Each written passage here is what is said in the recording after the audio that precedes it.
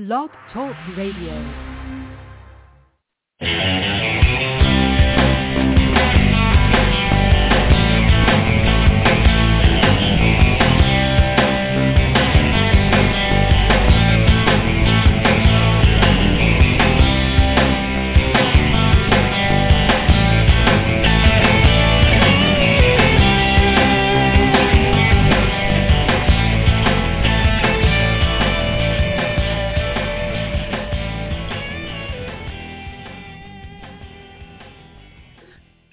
Good evening and welcome once again to the Genie Bottle Floating in Space, Madame Perry's Salon. I am your host, your groove mistress, and your spiritual advisor, Madame Perry, but you can call me Jen, Jennifer. Musicians usually call me JP.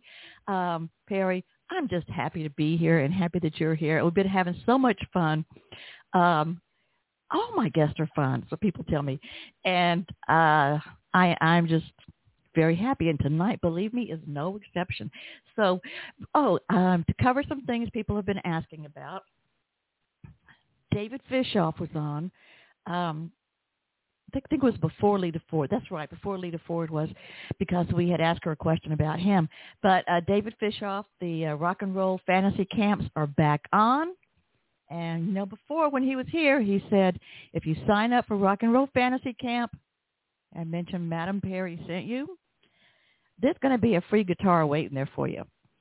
So don't forget, you can go down there and play with your friends. I think there's a lot of people down there. I think Roger Daltrey's there a lot.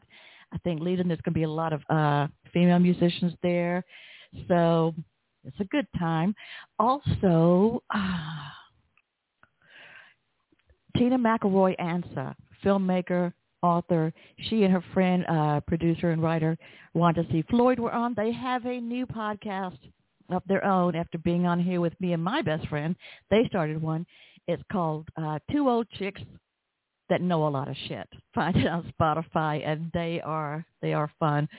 So, all right, kids, here it goes. Oh, yes, and one more thing. Somebody else asked about Franny Goldie and the Magic Pants. Franny Goldie that wrote Stick With You, Pussycat Dolls, Dreamin' for Selena, and Night Shift for the Commodores. Her clothes, if you just go to her website, Franny, FranneGolde.com, and whether you buy the Magic Pants that you see in Oprah Magazine or on The View or anything else, put MPS, the initials from Madame Perry Salon, in for your code for your discount, and you'll get it. Yeah, you'll get a discount, all right. So that's pretty nice. Anyway, I have been having so much fun with guests, and tonight somebody that I am thrilled to have on, been trying to get on for a while. Well, not trying with her because it's my fault. I was the one that took off for a month, but a musician, band leader, singer. You know, I told you that this was the electric chart. This is a chart. This is a defibrillator that we need now, babies. Is this lady, and co-written songs with John Bon Jovi, Billy Falcon, little Steven Van Zandt. You know, and she was signed to the E Street Band, Wicked Cool Records. I mean, you just don't get any cooler than this.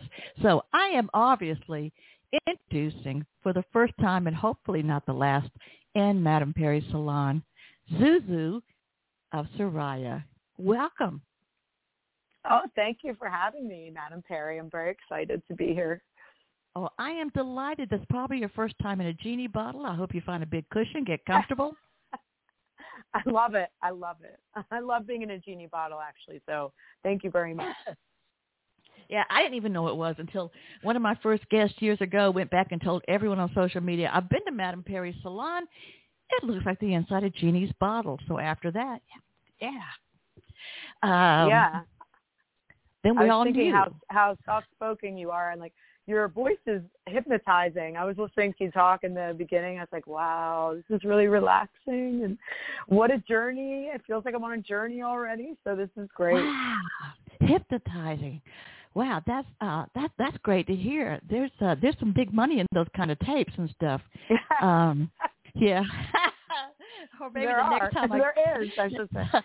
Next time I'm at the bank in person or something. You want to go ahead and give me 10 G's, don't you? Yeah. Okay. So, you're based in Philadelphia, right? Yeah. Okay. Philadelphia, born and bred. Yeah. All right. But you've got a more exotic background, but we'll get into that later. Not that Philadelphia doesn't have some exotica, but we'll get into that later. ZouZou, let me pronounce this, Mansour, is that correct? That's correct. Yep. Oh, all right. You're not just being nice and saying bless your heart, are you, in there? No way. No. Okay. The people have massacred my first name my whole life, so believe me, I'm used to correcting. But yeah, ZouZou Mansour. Okay. All right. ZouZou tell us about the band, the members of the band, and what they play. Sure. Well, Travis Smith has been with me the longest, pretty much since Soraia began, early beginnings at open mics and things like that. Travis is my main co-writer. I write most of the songs with him. And then we have Brianna Sig, who's been with me probably the second longest, who is our drummer. And she also co-wrote some songs with me for the last record, Dig Your Roots. And then she's been they're like my touring band, my rehearsal band, my studio band. Like we are Soraia. So and then currently we have Mike Dudelovich on guitar, and we have John Hildenbrand on keys, and he's been with us a while too. Mike we've known a long time. He was in a band called the Nuclears.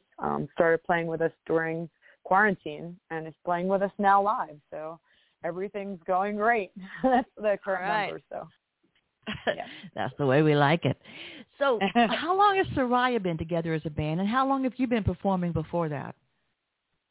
Well, I started doing open mics at very like back in 2000, the end of 2001. I think it was December of 2001. I started showing up at open mics once a week, and I'd prepare like one cover song, and then that was such a big deal. I'd spend like the whole week, learning it. And then Soraia is, my full name, but it's also what I wanted the band to be known as, because it's an Arabic word for one of the stars in the Pleiades constellation. That's the blue, strongest star, most guiding energy. And to me, that's what I always wanted from a band. I wanted a band that had like that. Together we were powerful. Like even if each of us had our own thing, like together we created something unique and collaborative, and a team that really was a family and could be there for each other. And that's what Soraia is. So Soraia's been my whole life, but Soraia, I'd say, as a band really started around Travis joined in 2007, and then we just started getting serious, I'd say, around 10 and 11. So for like the last 10 years. And that's when I met and started working with John Bon Jovi and Billy Falcon, and really working on the craft of songwriting for 3 or 4 years between 10 and 13. And then 13 on, we've been going at it. Little Steven's been involved since 16. So, we've been a band a while. So, yeah, no kidding. I love the part about your name's Soraia, and being the band name, the reference to Pleiades. That's what the Seven Sister Star constellation. Yep. Yeah. And isn't that first of all, I like it because it takes the idea of community to a whole astronomically different level. Yes. And has a different energy to it, a different kind of brightness and energy. Isn't Pleiades supposed to be seen sometime this week or next week? I have no idea, but I'm going to, I'm going to like Google that as soon as I get off this, right? Because I'm going to have to, that would be really awful of me if I didn't either know or see it at some point. So I've looked it up enough, trying to find deeper. I think that's the one. I do some social media for some aerospace companies, and so I'm trying to keep up. Whenever I see somebody else say, "Oh, I better say that too," I got to get on that. So, but that's extremely cool. Do you mind if I ask? I know that you have a very fabulously exotic background in your family. Yeah. Yes. Oh yeah. I was like waiting for something else. Yeah, I do. My father was was born in Egypt, and my mother was born in Belgium. So both of them met here in the United States, in Philadelphia. And they had already been previously married and had families in their respective countries. Actually, my mom moved here and had married someone here. And then, anyway, they met each other after they both had been, separated and divorced. And I am the byproduct of that. But yeah, so I have this whole side of my family in Egypt that that I really grew up with. Like every year my half brother and half sister would come from Egypt and spend the summers here with us from the time I was like 6 or 7 years old. And then when I was 11, my father started taking me to Egypt with him, and I'd spend the summers in Egypt. And so I have this huge family in Egypt that I see all the time. I went to Belgium only once, but my family in Belgium too is we just speak as often as we can. And but I visit Egypt definitely once a year. And due to COVID, I'm in there 2 years, but I'm planning on going again later this year. But yeah, I consider like I grew up with that family as well as growing up here. I think it's a beautiful thing to see other cultures and how they're very different, in a lot of ways, but also very much the same. And I think knowing and growing up in different cultures and with different cultural backgrounds with your parents, it just really helped me keep an open mind with a lot of things, see a lot of possibilities. Both my parents were from very different economic backgrounds, so that was interesting too. And only as an adult are you able to like understand a lot of that. When you're a kid, you don't know that stuff. But I'm grateful. I'm grateful for that heritage. I'm grateful and interested. It's caused me to be very interested in the history and the culture of the areas that my parents are from. We've gone to Europe a few times. Well, I should say once, but for a long time with Soraia, and we're going again later this year. And it's just part of like that whole thing. I feel like that exotic name deserves some exotic times too. It's just part of who I am, part of what's spelled into me. So I don't want to say this sounds so cliche, but I just feel like it's just such a rich cultural inheritance. It is. I mean, I grew up my father listened to Arabic music a lot. So I heard those keys, which are very different scale-wise than American music, most modern American music and the American music I grew up on. Though I think grunge was kind of closing in on some of it a little bit. But yeah, I think, just hearing that from a really young age, and then also they both loved like early American bands. Like my dad loved the Beatles. He loved country music. So I heard a lot of that too. But my mother loved Elvis Presley. Loved like the 50s and 60s, I think, like artists. She was a big fan of those, and she used to dance all the time, listening to records. She was like turned me on to those artists like Johnny Mathis and Elvis Presley, and I was no fan of Elvis until I became an adult anyway. But Run Around Sue, she'd always play for me as a kid and sing it to me. So I mean, I came from a lot of music, and I'm a big vinyl fan today, thanks to a lot of friends that I've met in music, but also because my parents were fans of music. I grew up listening to a lot of music.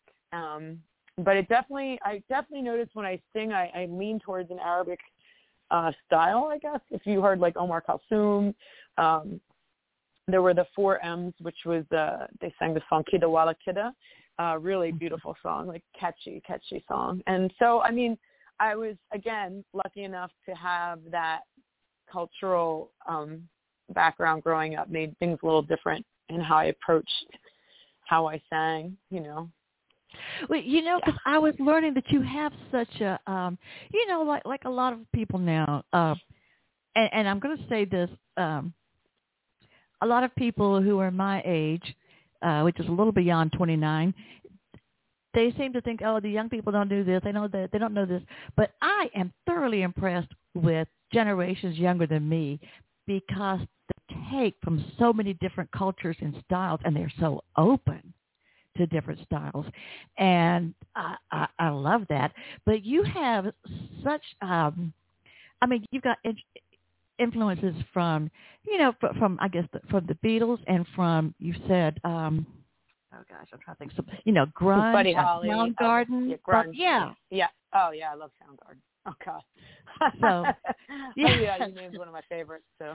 Oh yeah, I was listening to an interview where you were talking about them and some different bands, and and then I'm thinking, but there's something else, and now I understand, with the Arabic music in the background too, which I mostly know from friends who are belly dancers. They play different music. That's where I started to learn or hear different music, and. Yes.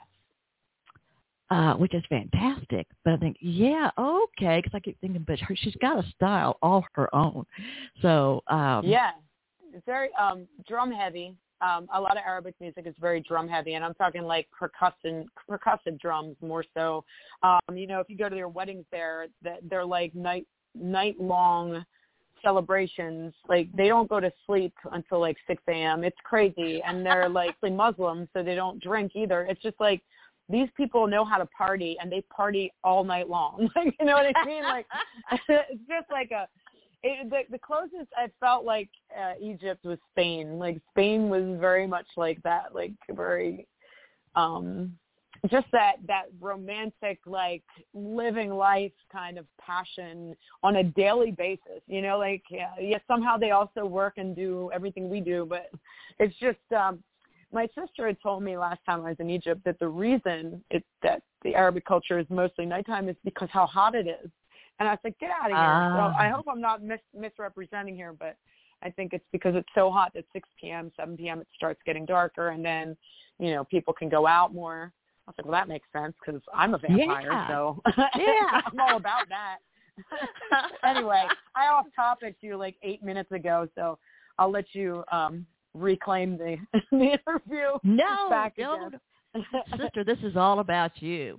And I, and people, listen, I have been getting such response from people, and people calling me on the phone too, going, "This is Soraia. Soraia's going to be, yeah, she is."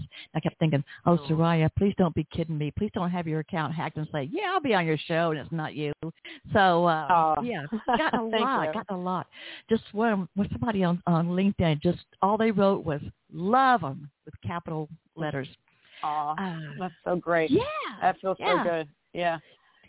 I did have something I was going to ask, and it's just, but talking about Europe though, now I've never been to Egypt yet, but in 2004, I went to Spain, to Madrid for a month to do study abroad.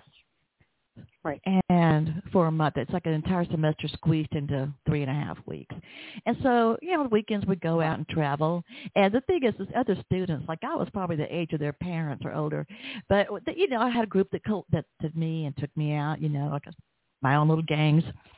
And we would get out at night, and then there would be, people just playing music and doing different kinds of fire batons and eating fires and stuff like that, and dancing.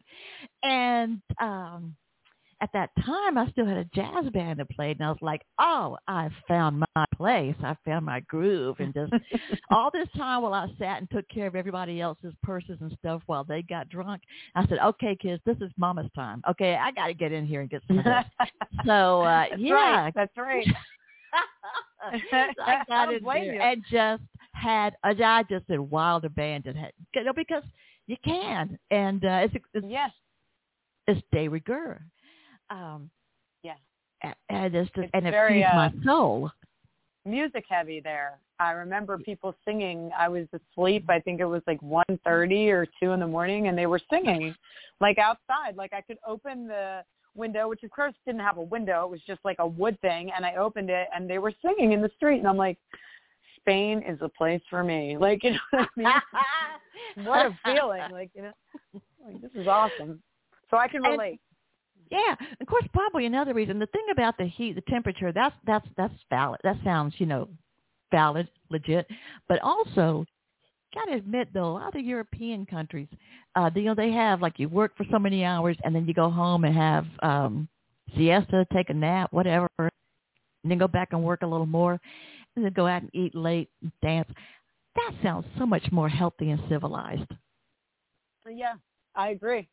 It sounds like a lot more fun anyway. I don't know. I mean, it's my job, but I still wouldn't mind doing all that. So, I think there's like that less, especially East Coast, we have like a very like rush, move mentality, So it's that's a very different style of living, but I feel like they get just as much accomplished, Yeah, I think so. I haven't figured it out. Oh, by the way, I should have said already. If you're listening to us live here on August 2nd, 2021, it's a little after 8 p.m. Eastern, and you're listening to Soraia here on Madame Perry Salon. If you have a question, comment, you can always call in 646-716-9922. It's a toll-free call in the continental U.S. So 646-716-9922. Or for the people, you know who you are in situations where you can't make a phone call. Maybe it's a job, or maybe you got to be quiet because your roommate's studying or something. You can always message me on Facebook, either through Madame Perry Salon or Jennifer Maudette Perry. And I will gladly relay your comment or question to ZouZou. Now, what's it like when you write with somebody else like John Bon Jovi? Well, when I wrote with him, Steven, I wrote with probably the first like writer that I worked with that knew the craft of songwriting. I knew raw ability and raw emotion, and I knew how to put that into words to a degree.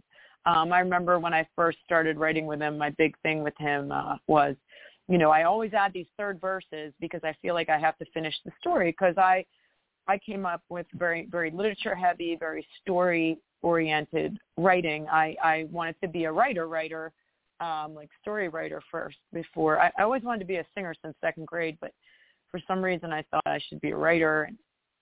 I get to do both now, but I was always in this story mentality, and I told him that, and he's like, not everything has to resolve, especially in a song. I remember him telling me that.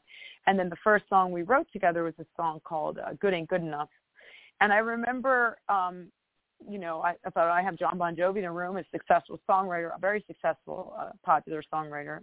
I know he's also a popular artist, but I was interested in the writing aspect of it. So it's, when you're meeting somebody on that level, that this is basically a mentor at this point and you're the student, I took advantage of that. And I remember everything. I draw out melodies rather than record them sometimes. I just draw them because I see things very visually. So I remember when we were writing one of the songs, just the way he ended the line of a song was something that he taught me, so it's not like Spoon Moon June, like everything isn't exactly the same in parallel, and that's how I was writing at the time. Just throwing a few things. I mean, I shouldn't make it that simple, but there were like words you could add in that you could, change the dynamic and rhythm of the cadence of the melody line without deviating too much. So there was a lot I learned from him. It was much more mentor to student situation when I wrote with him. By the last song we wrote together, which was Hello, which I still consider one of the most beautiful songs I've ever written. Just the story of it. I started learning that I didn't have to be the main character all the time. I had all this this energy, like all these stories to pull from my life, but I also realized I didn't always have to be the main character, but my message was always the same, and he knew what my message was and what my purpose was, so he helped me create characters and do that in songwriting, which again is a very crafted thing, and he did it in Living on a Prayer many, many years ago, and he taught me how to do that with Hello and other songs we wrote together. But by that point we were a little more on, I wouldn't say equal footing, but we were closer, so I'd written like 10 or 12 songs with them, and by that point, they're all a lot of them are in the Valley of Love and Guns. A lot of them were never released, actually. And I was thinking of doing releasing the demos at some point after the next album, now that we have a nice back catalog with plenty of songs we never released. Some I wrote with him, some I wrote with Billy Falcon. I started writing with Billy after I was writing with John because John was on tour, and I really wanted to continue working on my writing. And I wasn't playing much at this point. I was really writing. I was writing with Travis as well. He was in my band then too, and we kept writing too. And our writing got better because my writing was getting better, and he was hearing things and trying things differently than I was. So Billy was a co-writer of John's, and I met him, and we started doing like marathon writing sessions. I'd spend 3 days or 4 days. We just write songs, and I didn't want to. He did, but I didn't. I was like, oh, we just wrote a great song. Let's sit back and like rest on our laurels a minute and be excited about it. He was on to the next song already, you know. And, but he was a very different type of writer. Like he wrote from a title line a lot, and then sometimes we didn't. But we started writing. He taught me how to write from a title line and from a first idea of a first lyrical. A lot of what I learned from him, I actually incorporate more because I start with, you know, a first line a lot out. Travis will send me something and I hear the music evoke some feeling or some story, and I'm able to write. That's why I usually write with him, because we have that chemistry going with he writes, his style of playing and his tone that he uses affects my brain enough to go like, oh, this sounds like a good line. This would work with this, you know. I'm sure they have that with film too. Like people that love to work with the same director or love to work with the same group of people. I'm sure that they know you better. Yeah. And so by the time I got to Steven, I'd already had these experiences, and I'd been writing with Travis a bunch. So first song I co-wrote with Steven was Still I Rise, and that was in 2018. So this all had happened between 10 and 13. So you know, I'd already had another 5 years under my belt of writing. And Steven and I you know, I remember saying to him, I read that poem, Still I Rise by Maya Angelou, and I was like, you know, it's very empowering. It's very much about people getting up. Everyone can relate to that. And so, you know, I originally had called it I Am Rise, like the statement I am, because it's such a powerful thing to say. It's like, I like Still I Rise. And I was like, yeah, but that's the name of the poem. And he's like, I don't care. Like, it's a really good title. So we took that title and we rewrote what I started writing. And he added so much. He was great to write with. Musically, I'm not the music person ever. So he was musically great to write with. His chord changes were amazing. And just his pre-choruses and his choruses. And, you know, and then he'd write a line, and then I wrote a line, and he still wrote more of it than I did, but I had a lot more to contribute. You know, it wasn't me guessing what might work or guessing what he was doing, so I would try to mirror that, which happened a lot with John Bon Jovi. But you know, it showed my growth, and I felt good about it, and I felt confident sitting in a room with him writing. You know, I didn't feel that way necessarily with the other writers at that point. And then when I sit with my co-writer today. And even when I sit with writers I don't typically write with, I just wrote with somebody who's not even in the band, just to keep, you know, activating a good song idea. So we wrote, and then I write with Brianna, and they bring something different to the table, and it helps me grow as a writer, which to me helps me communicate better with the audience and with other people on a different level. So, yeah, I always think of it as I'm part scribe. If nothing else, I'm always going to write. So I'm like, just the day before I'm leaving this place, I'll definitely be writing still. So when you write, is there a particular instrument you prefer to write on or play when you're writing? Yeah, no, I definitely am not like I play drums and I play some piano, but I almost have, I think if I've written a song with my own music, I have never released it. I always write with a musician. I love doing, in fact, I'm terrified of writing to piano, although I just wrote a great song, I think was one of the best songs we've written together on piano. And I used to be terrified if somebody would give me something on piano. I'd be like, I can't write to that. You know what I mean? Because I'm like I said earlier, I totally listen to the tone of the instrument. And I get my lyrics come from that. Like, that's the way my brain responds to music. So, I love listening to guitar. It can be acoustic. I probably will write very differently to an acoustic than I would to an electric.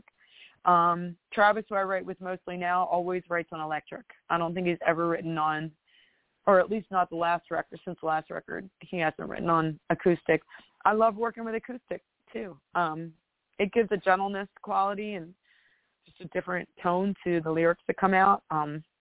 But yeah, I prefer guitar, some form of guitar.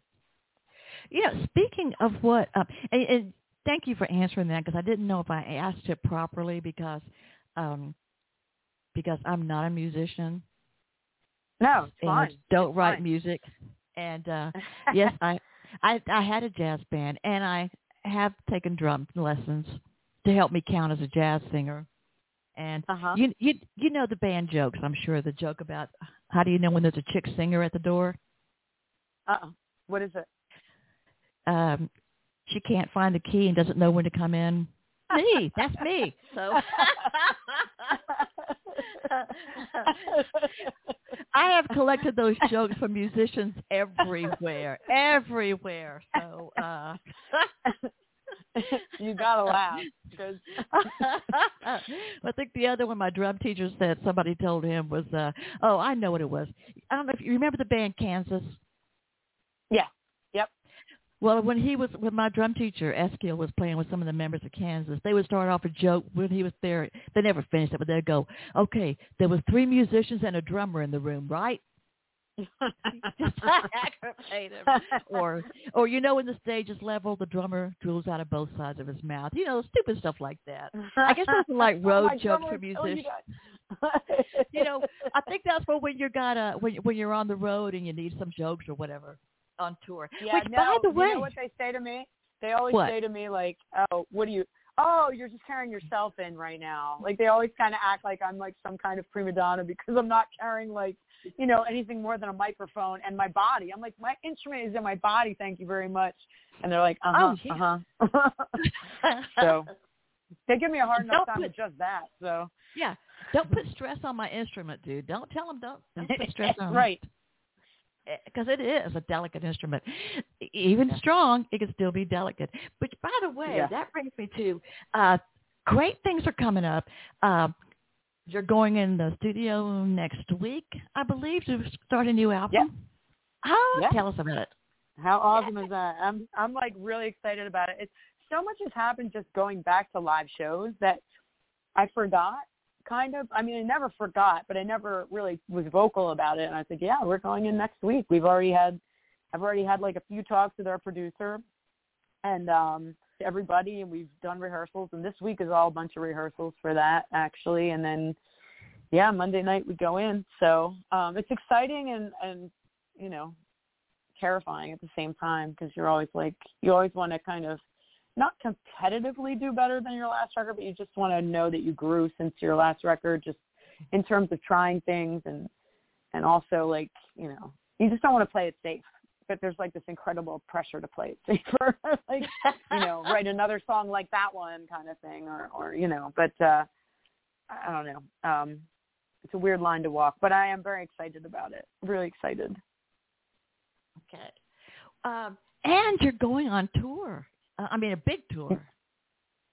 Yeah. I mean, just the fact that we're going anywhere at this point is really exciting to me because for long, like I would fight with people over when live music was coming back, and they were absolutely right about it. I always like, no, by fall of 2020 we'll be back, and I was like, nope.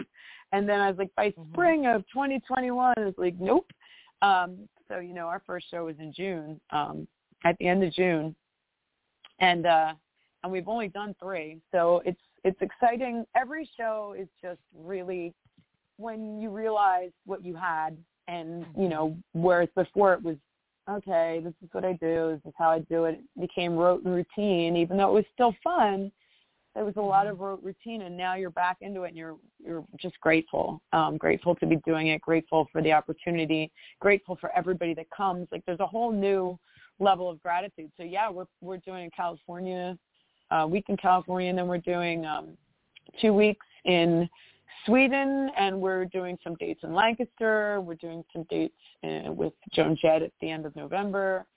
In New York, we're doing dates. Philly, we're doing dates. We're doing a weekend, a 4-day weekend tour of dates in Ohio, Detroit, Detroit, and where the heck else are we going? God, why can't I think? Anyway, a weekend in early December, and then by then we'll be done for the year and planning on our album coming out and doing a bigger tour around that. And a lot of the dates we had this year were moved to next year and next summer. So we're looking forward to doing those too. But it's just good to be back doing what we do. I missed it, but when you get back to it, you realize how much you really gave up. And you forgot. So it's powerful. When and by the way, if you want to know where they're going, you if you don't know, Soraia, Soraia.com. And, of course, you know, I have already, but I will still be continuing to share all of this information on all of my social media, not just Madam Perry Salon, but also my personal Jennifer Perry social media, so that way you can find the tour and find everything else. I see the tour September 11th, Pacifica, California, then to Lancaster, I believe is set. Yes, Sweden, Pennsylvania. Sweden from October 28th through November 6th. Oh, that is so cool. And different cities there. Back to Bowery Electric and then Joan Jett, the Black Hearts. Oh, I'd love to go to that. Bowery Electric, did you play that recently again? Well, I know you've played there. Yeah, but that was our first show back. We did 2 sold out. Well, 1 sold out. The second one I don't think sold out, but two shows there in one night. And then, that was our first show back. Very exciting. And we did 2 live streams there during quarantine for the NEVA, Save Your Stages. We did it, you know, we gave some of the proceeds to help NEVA. The second one we did. The first one, I think, was just the first time they were having live streams, so we were just testing the waters. But, yeah, they stayed active. I'm very I'm honored that they had us come and do the live streams and be a part of, you know, coming back. It's going to be a part of our history forever, you know. It's where we did our live streams in our first live show back. We're never going to forget that. We've become very close with them over quarantine too. When you play at the Bowery, do you always play trash? We almost always play trash. I think there was one time we didn't, and I have no idea why we didn't do that. But like, yeah, we almost always play trash anyway because people love that song. That, and we play WoW. We've added WoW, I think, no, we didn't play it the other day, but trash, I think we've done every single set since we've been back. Yeah, it's just that like explosion of fire that everybody needs right now. But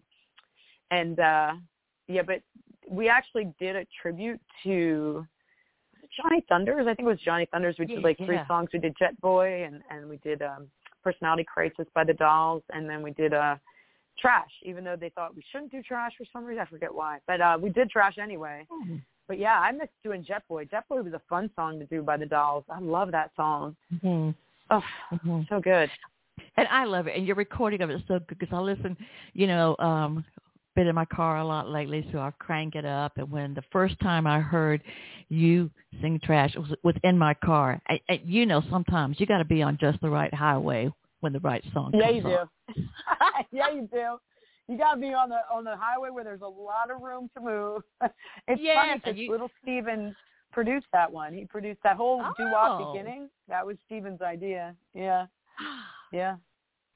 He didn't sell me on it right away either. I was like, the Dolls, though. And he's like, yup, the Dolls, so we're going to do this. And I was like, okay. And I love it. Everybody loves it because it just kicks in so hard after that whole, like, 50s sounding beginning. God, he's just so good at what he does. I drive a manual transmission, so I really appreciate it and get a lot out of it, okay? You know, I have just... Yeah, I'm jealous. I've always wanted to drive manual, and I learned sort of once, but I never actually did it. I've never been on a road with a manual. Mm. Oh, you will. That'll be one of my missions. How many albums have you made so far? Under Wicked Cool Records, the one we're going in now is our 3rd, but we do 2 singles between every album. So we've also done 4 singles, 5 singles really, because Tight Lipped is on the next record, and that came out in January. So, but this will be our 3rd album with Wicked Cool. And before that, we did an EP called Less Than Zero, and that kind of, I think, got us on the radio there. Actually, in the Valley of Love and Guns, which I did with John and Billy and Travis, that got us our first radio play with Steven and piqued his interest. Before that, he had heard a song of ours. But so I guess that's 1, 2, 3, 4 albums, 5 if I count Shed the Skin. So 5 albums, a lot of singles, and then 1 EP. Actually 2 EPs because we did Recipe for Disaster a long, long, long time ago in a galaxy far away. It's hard because we've worked with producers for years now, but I keep forgetting Shed the Skin we did, and Dirty Like Soraia. Dirty Like Soraia was our first CD ever that we did. That was also an EP, really. But yeah, let's see, 1, 2, 3, 4, 5, 6 albums maybe, if you count Less Than Zero. But I only count Exit's Final. It's really an EP. So and so I much. haven't kept track. You no what? Idea. Huh. I haven't kept track. I feel like I should. You know why? Because you've been too busy. No. You've been For too years. busy making it happen, sister. I don't have time to stop and count it. Let's go to the next one. I'm counting it while I'm on the air with you. Oh my God, no idea. Let me think for a second. Let's see. And you got you had such a fantastic presence in media and radio. I first heard you, I'll have to admit, from when Palmyra Del Rey played you. Oh. And Good when I heard that, I thought, well, see, this is why I like to listen to different stations so I can learn something. I've never, I thought, all right. So then I started listening to more and looking up things. Can I ask you, how do you train your voice? Because you power. You can be powerful, and then you can make it beautiful. And then when you sometimes have a different way of phrasing things. And now that you've told me all the different influences you have, I can get it.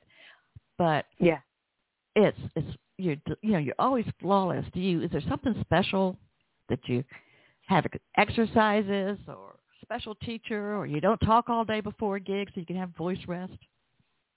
Honestly, I've been going to Katie Agresta for a long, long time. She's a fantastic vocal coach. Fantastic. She was based in New York, and I would always go. I'd take the train up, and I'd go to a lesson, and we record every lesson. My first lessons from her are on tape, and now they're on my phone, obviously. But I still feel better on tape. But they're since COVID hit, I was doing a lot of Zoom lessons, and I still do Zoom lessons with her. And the more I actually listened to her, the better I got. The more I realized I'm a professional singer and don't pretend to be like some idea of what a singer is, which is like somebody just hangs out all day and I don't know, does parties and stuff. I'm not that. It's absolutely every singer I know that has any sustainability and has any ability to last through a 2 to 3 hour show 3 nights a week in a row. That's an immense amount of training they're doing. Don't fool yourself. I go to lessons with her, and every day I have to rehearse, and when I don't, I hear it in the show, and then I start doing it again. I'm not perfect, but I trained hard during and I also train like an athlete. She instilled that in me a long time ago, but I only started doing it really during quarantine. I mean, I still trained, but I didn't train like I trained these last 15 months. Because one of the things she told me when quarantine started, she said, what fishermen do when they can't fish? And I said, what? She goes, they fix their nets. So that was my opportunity to really work on my voice and really train it, and know that when I went back to everything, I wouldn't have that time to do it again, and I'd be, you're singing with monitors, and I'm trying to get in-ears right now so I can sing, that I have a more consistent sound every time I play a different club instead of always relying on their monitors. And I just, the more I do what she says, including diet, including what to eat day of show, what to eat the day before the show, what to do for your muscles, the better my voice sounds. And it's funny because the last show I did everything she told me to do, and she's been telling me since day one to do, but I actually did it. And everybody was like, your voice. I was like, this is a 2-hour show, and they're like, your voice is so good. And I was like, thank you, Katie Agresta. And thank you, ZouZou, for finally listening. But you always have to warm up. You always have to warm down, and I always struggled with warming down because, once I'm done, I want to talk after the show, and then I'm too tired to warm down. She's got me back in that habit. Long term, your voice will last better and be stronger, and no show will be better or worse than the last vocally, and, So, I train it hard. I feel like it's a gift, and it's an art, and I just want to keep getting better. I don't know where that comes from, and I'm grateful for it because I know not everybody has that. And, I think when I have a bad show is when I really start growing. When I have a good show, I get lazy. It's kind of the way with everything, right? Really? Yeah, but you do it long, you're gonna realize that you need to keep yourself in good shape for your voice, especially touring. once somebody tours and they really are doing it, they know there's no way. You can't maintain. No way. Yeah. But, yeah, I get that about the easy shows and hards. Because I know when, because I ran my jazz band, which is like jazz, Latin, and then some, what I call Europop or Amy Winehouse stuff. But I knew that whenever we had problems or once another chick singer kind of sabotaged me and stuff, or different things would go wrong, and I would just sit down and think, okay, I'm glad this happened here and now so that we learn what to do. Just, like my guitar teacher would tell me, she'd say, if your hands are tired or whatever, say, just think to yourself, this is what it feels like to play when you've been working all day and your hands are tired. This is what it feels like to play when you haven't had enough sleep. Just to put that into your head. Or if I had trouble with an agent, I would think, okay, I can remember back when I didn't have an agent or none of them would return my call. So if I've got an agent problem, I'm doing pretty good. That's right. Yeah. At least I got one. Yeah, and the fact that you're aware of it is a big deal, because it's really easy to fall into being pessimistic. For me, it is. I'm kind of tend towards that, and I've had to work a really long time to not be that way. And I find when I just do the next right thing, I'm usually on good ground. But we're human, so we don't always do that, and we learn from the bad. Then we have a bad show, and we go, okay, I'm ready to go back to doing the right thing. Or somebody writes, you sang Angel horribly. Why did you? It's like, that one bad comment can like totally, wipe me out. So I have to do all that's in my power to make sure that doesn't happen. But again, we're human. You can only do so much. So. Oh, yeah. By the way, I've only got a few minutes left with Soraia. So ZouZou of Soraia, even though she is Soraia too, but she's ZouZou of Soraia. Louise from Missouri said, I'm loving this. I've been listening to Soraia for the last month, and thanks for having her on, and I hope to get to see you. And let's see, she's in Missouri. I don't know where's close to her, but maybe the Chicago's or Michigan's will be closer. All right. Thank you so much, Louise, for that message. We appreciate that.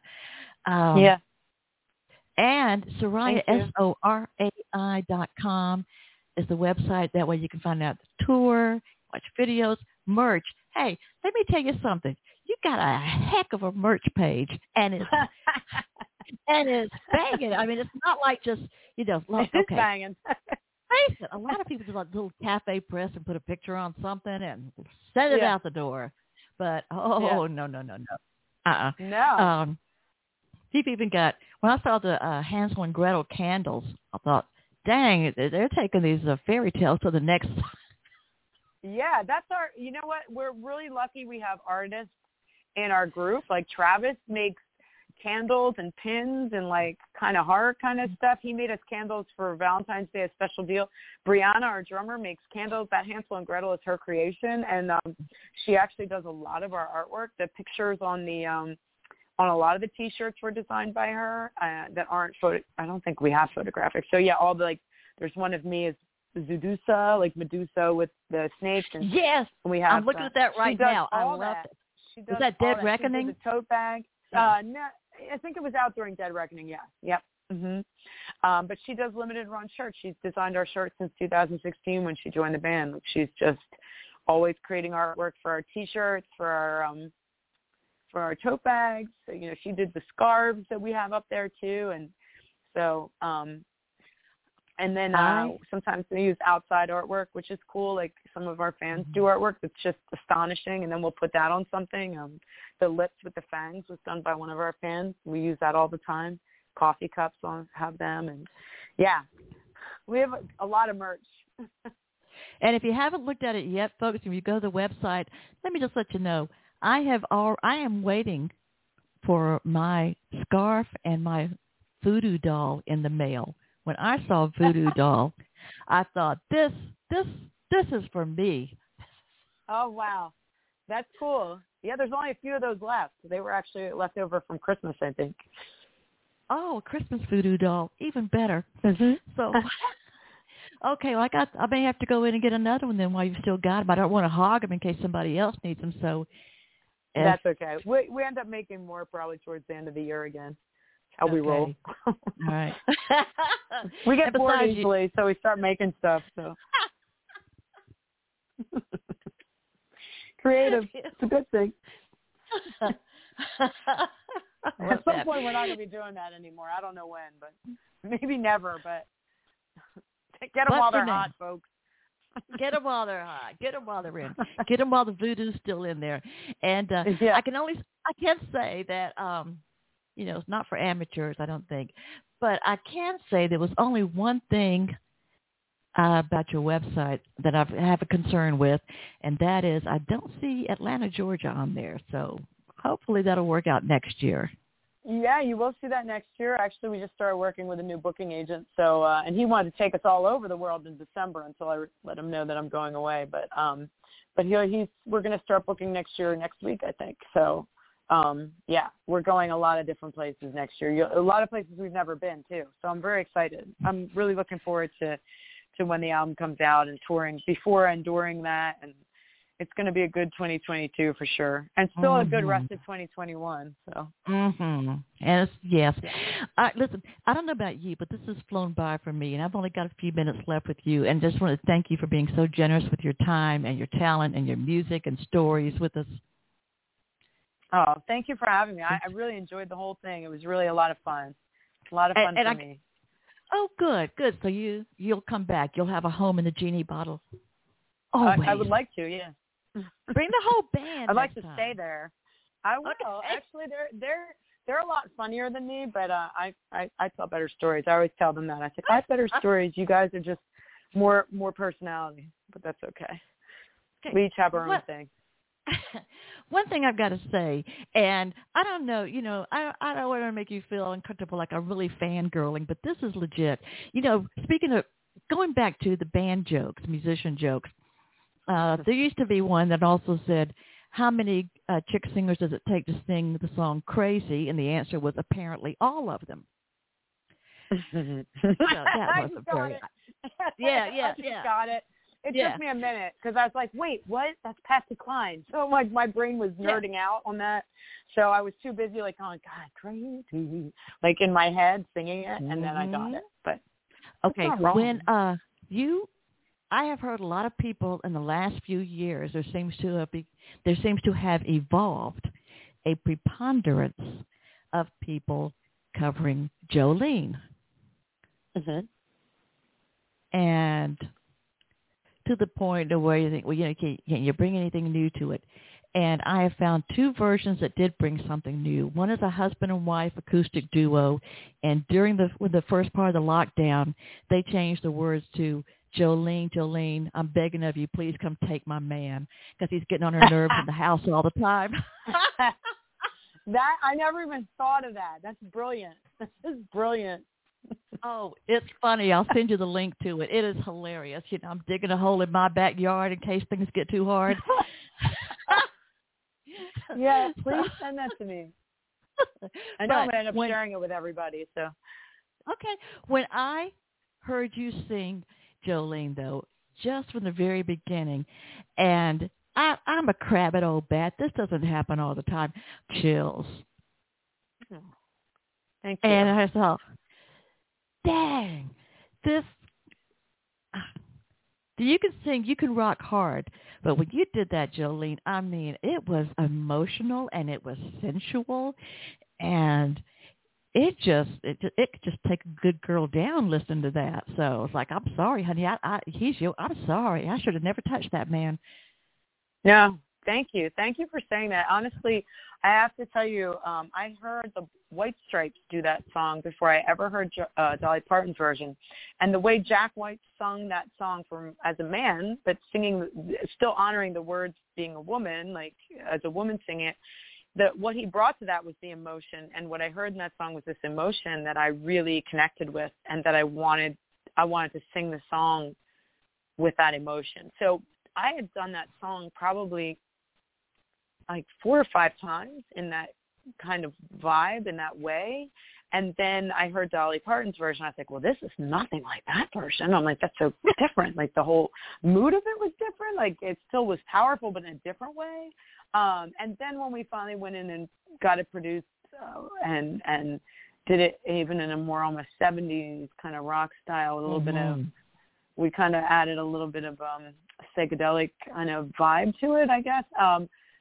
Then I really felt like I could make that song even more my own when we did it live after the recording, because it evolves so much, right? You know this as a singer, it evolves from the first time you approach it and what you think it should be to then you go in and you're doing it your way, and then you go and record it and then it changes, and then you go out of that and you're singing it differently.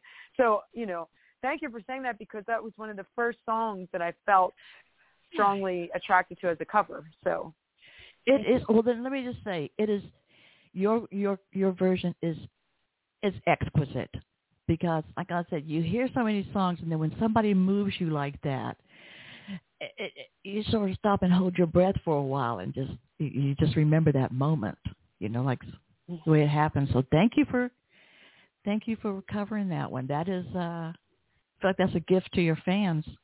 And good. That's the intention, is to make you feel something.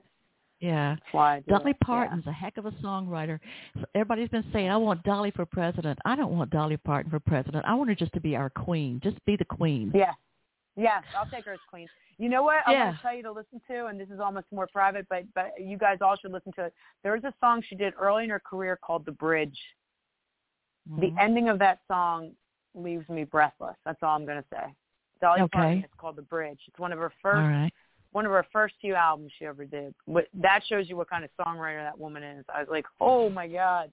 Not exactly what I expected from Dolly Parton, so powerful song. Okay. All right. I'll listen to it. All right. Well, listen, like I said, you've been so generous with your time, and this has just been a fantastic night for me. I got a message in here just a second from Patrick up in Germantown, Maryland. He said, this is the best, one of your best shows ever. Thank you, Patrick. Wow. And it's going to be one of those shows, and it happens once in a while with a guest that after people go, well, why didn't you ask this? Why didn't you ask that? And I go, well, why didn't you call?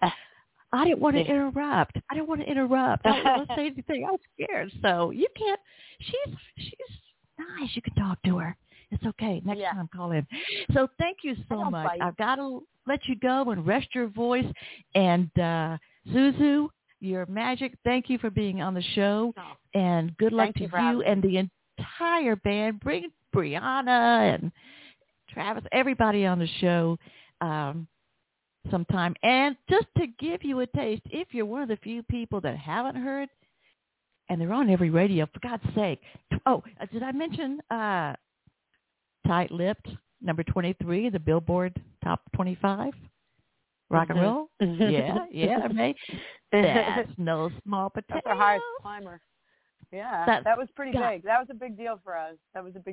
And a lot changed just from that. So we worked with a great team that did our video for that too during COVID.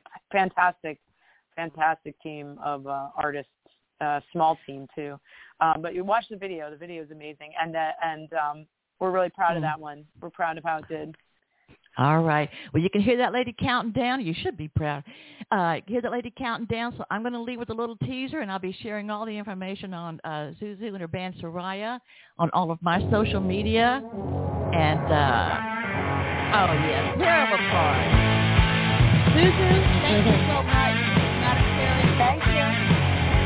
We love you. We miss you. Ooh, baby, be my fireman, yeah. When you sing your song, tiger, tiger, burning brighter, I wanna come along. I drink the juice down harder, faster, poison you're my crush. Kill or be killed, eat to be eaten.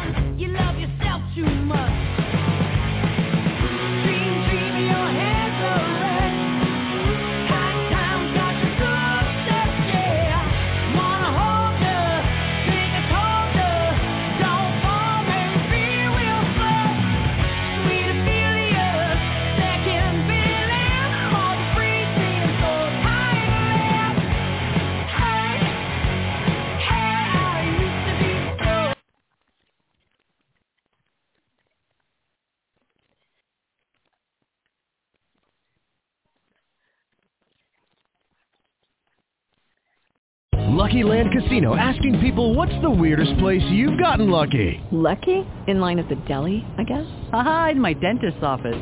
More than once, actually. Do I have to say? Yes, you do. In the car before my kids' PTA meeting. Really? Yes. Excuse me, what's the weirdest place you've gotten lucky? I never win and tell. Well, there you have it. You can get lucky anywhere, playing at LuckyLandSlots.com. Play for free right now. Are you feeling lucky? No purchase necessary. Void where prohibited by law. 18+. Terms and conditions apply. See website for details.